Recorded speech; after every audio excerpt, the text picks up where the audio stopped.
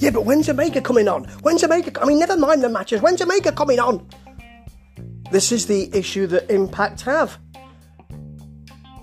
They were trending last week when Omega was helped by his blood, his kin, Don Callis, to beat Moxley for the AEW belt.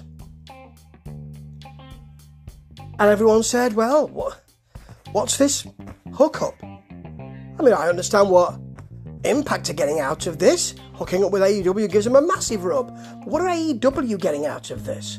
Well, we might learn that tomorrow. But the first impact after this event, the Federation are as, I suppose, there are more people or as many people watching Impact as when a few months ago on Slammiversary they had some of those big WWE cast-offs coming into their federation, and Slammiversary went well.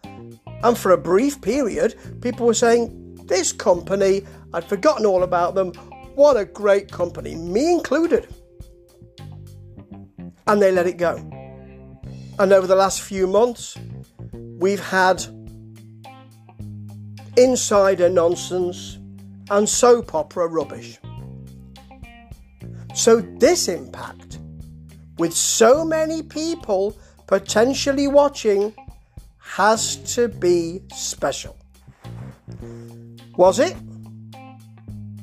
Let's find out. First up, you've got a match that promises to be something special, because you've got Josh Alexander of the North, but we know the North are being teased for a breakup because Ethan Page's contract is up in a month or so. So he could go anywhere, couldn't he? Versus Alex Shelley. Should be a great match. Wasn't quite. What you get is a feeling that this match is overshadowed by the other stuff. All through it, Josh Matthews and Madison Rayne are talking about how extraordinary the Kenny Omega stuff it was. And later on, we're going to be speaking to Kenny and Don Callis just to see what the situation is and why they've done this. It was okay, this match. There was some good action, but these two can really, really go. It wasn't Shelley, it was Sabin. See, that's how involved I was in the match, because they kept distracting me with all the stuff about, yeah, but let's talk about the real thing that happened. These are just two wrestlers. There were some good moves. Alexander blocked a Hurricane Rana and then power bombed Sabin right into his knee. And it ended with a sort of botch from Page trying to direct from ringside, and Alexander shouting, I know what I'm doing.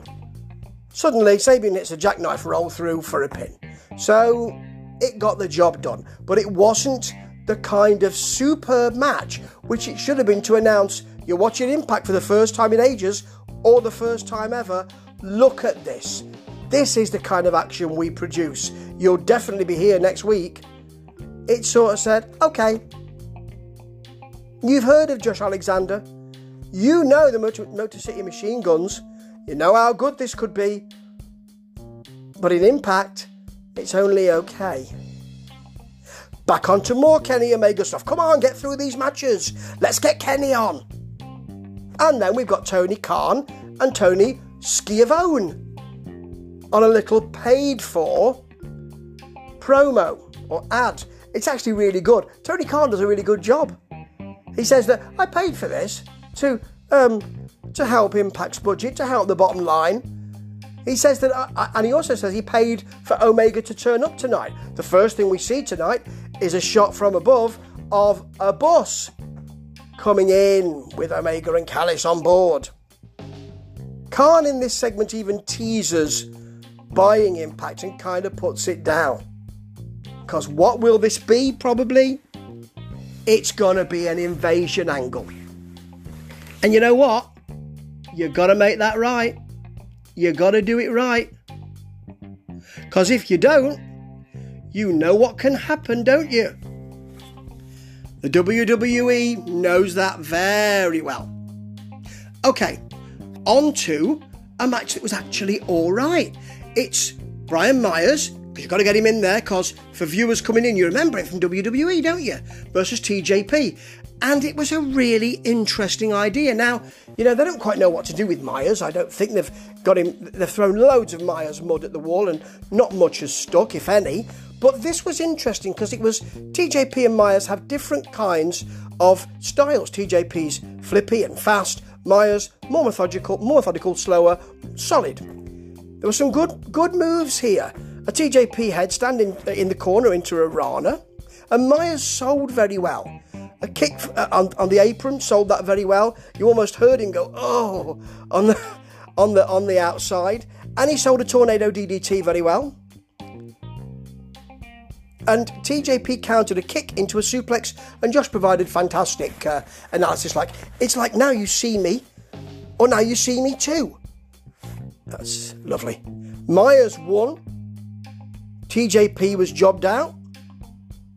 It stopped his momentum with the Rohit stuff and the X Division stuff. But the viewers want to see the WWE man.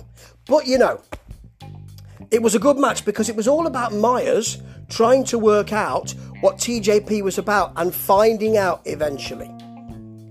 Then we've got Myers and Rohit. Now Rohit, X Division champion, wonderful as we know, a little ordinary in this. Basically saying at the next special event, then he will invite anybody, because it'll be the final Beat Rohit challenge of the year. Anybody can come out and challenge him apart from TJP. TJP calls him back. Good luck with that. That's it. Nothing special. Shame, really. And now it's time to get another ex-WWE man in. EY versus Cody Deaner, who of course is saying he needs to show him who I am. He doesn't really respect me. Tells Jake to stay away. Can be at ringside, not get involved. EY was the champion a few months ago. And now he's slipped down to the mid-card with Joe Doring, but he's slipped down to the mid-card, probably where he should be. It was okay, this. EY won with a pile driver. Then Rhino came in with a pipe to fight him off. Or has he got a pipe because he's doing some maintenance backstage? Surely money isn't that tight. Impact. Money too tight to mention. Anyway, Rhino's there with a pipe. Needs to get back there because the water will be flowing out of that sink. Now then, I thought we might not have any of the Who Shot Johnny Bravo soap opera nonsense, because you want to show your viewers who have just come in that this is a serious federation, don't you? But no, they kind of wrapped it up. Bravo's talking to Dreamer about, he should go to jail. And there's Larry D sitting about a foot from them. They will fight at final resolution. And if Larry D wins, he gets his freedom because, as Dreamer says, I can do that. At least this dross will then be over. Then you've got Scott D'Amore, of course, because you've got to have Scott D'Amore every week. Dreamer coming in saying, well, D'Amore's delighted, of course. He's one of the brass. He's delighted with all the trending and all that. And Dreamer comes in and says, I've been through this. I'm not sure about this company coming in. Yeah, they're teasing an invasion angle now. It might be a red herring, but they really are pushing it, and I suspect it will be an invasion angle. What a bore. So, if we forgot, there's a women's tag team tournament going on. And let's get through this and get to Omega. So you've got Purrazzo and Kimberly versus Rosemary and Taya. And actually, this was a really good match. Solid, fast. Both tag teams work well together. Some really good moves. For instance, a Kimberly jumping neck breaker on Rosemary as she was on Purrazzo's knees. That looked like it really hurt. And at one point, Taya and Kimberly throwing punches at each other when they were both in the splits. That's great. In the end, you get a malfunction at the junction. And Purrazzo kicks Kimberly by mistake. Then Rosemary comes in with her kind of package sit out for the pin. It was a good match. A really good match. And they do have a good women's division here. Let's see what AEW do with it. Well, nice to see Callahan. Shamrock apparently is at home resting. What? You put him into your Hall of Fame a few months ago, and now he's nowhere to be seen after last week being sent home. He's suspended apparently. It's ridiculous. Callahan, of course, is a good promo. Gives us all the stuff about I'm the highest ranked Impact wrestler. I don't know, I'm not sure. But anyway, shows us a little clip where he hurt Eddie Edwards so long ago with that baseball bat. Then Alicia is in, distracts him. Eddie Edwards jumps in, puts his foot on Callahan's hand to get the bat. Callahan scoots out, gets hung up in the rope slightly, doesn't manage to do it quickly enough, so Edwards has to miss on purpose with the bat. It doesn't look great. Right, moving through. We got to the... Oh, hang on, it's not the main event, is it? Well, it is in the ring. It's Bay and Moose versus Swan and Mac. This should be a really great match, and I don't think it will be, because it's just a precursor to what's going to happen on the bus in a minute with Josh Matthews. I think it only went 10 minutes, this match. Now, next week, Bay and Swan will fight over the Heavyweight Championship, and they had a really good time in the ring together. Lovely. Great arm drag counter off the ropes to a Swan roll-up, but Moose asserted himself and really had his way with Mac again. You know, Mac's being jobbed out in this foursome. I don't like that, because he's such a great character and such a great wrestler, particularly for a man of his size. Moose threw Bay onto Mac. He didn't give any opportunity to say no. As his partner gets him and just throws him on Mac and says pin him, which he does. Moose also threw Swan into a powerbomb after catching a Hurricane Rana attempt, and we know Moose can do this. He's a great character too, if only he wasn't doing that quietly spoken EC3 nonsense. I thought when EC3 went, we'd seen the last of it. Now, Mac used his throw in the air and punch spot, but he's distracted and Moose spears him, puts him down, and Bay sneaks up and gets the pin on Mac. So you're protecting Bay because he's coming into Swan. You're protecting Swan because he rolled out of the ring with Moose, who's protected. The one who's not is Willie Mack, and that's a real shame. This match had moments, but really all we're doing is waiting for the end. Before we get there, Swan's trying to get out of the building. He's got his title, heavyweight title. He's not had a shower. He's in his ring gear. I'm not quite sure. Well, maybe he's going to have a shower at the hotel. Anyway, he can't get out. There's a guy at the door saying, sorry, this whole parking lot has been roped off. Can't do it, I'm afraid. You're not on the list.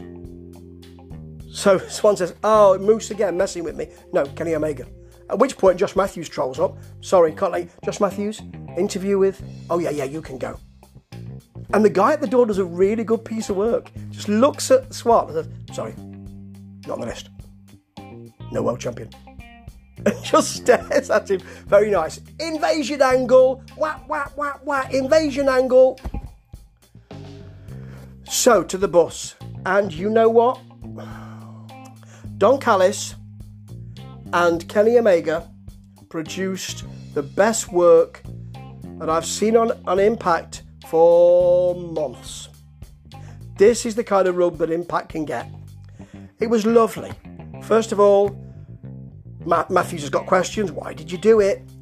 But Callis wants to change the nameplate from Moxley to Omega. So while he's asking the question, he's changing the nameplate on the belt, which is great. Then he gives it to Kenny. He said, we don't need that Moxley anymore, do we? And Kenny says to Josh Matthews, you know Dean Ambrose well, don't you? You know Dean Ambrose in Tough Enough Series 1. I think Matthews is trying not to smile at this. Nice insider stuff. Better than the kind of insider stuff that Impact's been doing over the last few months. They call him the real world champion, which is a little bit of an echo from Ric Flair in the WWE in the early 90s. And Callis talks about how he came up and how he looked after Kenny, because he was trained by Kenny's uncle, the Golden Sheik. And they planned this. Not 2 weeks ago, not 2 years ago, not even 10 years ago. Right from the beginning of the career, 27 years ago. That's why he said he came back to wrestling 5 years ago. Not to be a New Japan Pro Wrestling colour commentator, to be there when Kenny won the IWGP World Heavyweight title. That's why he came to Impact. They've been preparing this. Then Matthews asks an impertinent question. Don't you feel that your championship win was sullied because you had to have Don Callis' help? Don doesn't like that. So Kenny takes over. It's lovely to hear. I feel myself again, he says. You got some good champions here. I wanted this belt. This is the thing I wanted. I used to collect comic books. I could never get the best comic book, but this is a new hobby, and this is the main event. I've got the belt that I want. But you've got some belts here. Why not? I might collect a few more. Not the cleaner, the collector. Very nice. Austin Aries is the belt collector though, isn't he? Anyway, he teases coming to Impact to wrestle. So you didn't expect me to wrestle for this tonight though, did you? No, got a big announcement to make tomorrow on AEW. And with that, they're gone. That last 10 minutes was worth the rest of the program. And that is great, but also the issue for Impact. Because at the moment, they are the baby to AEW's big WWE type monster. And if they want to do that, that's fine. But they need to show their quality. Tonight, they didn't quite. It was just another episode of Impact with something rather good at the end. And if they carry on like that, this is going to be another invasion angle. It's 3 out of 5. And as for an invasion, nobody wants that. Ta-ta.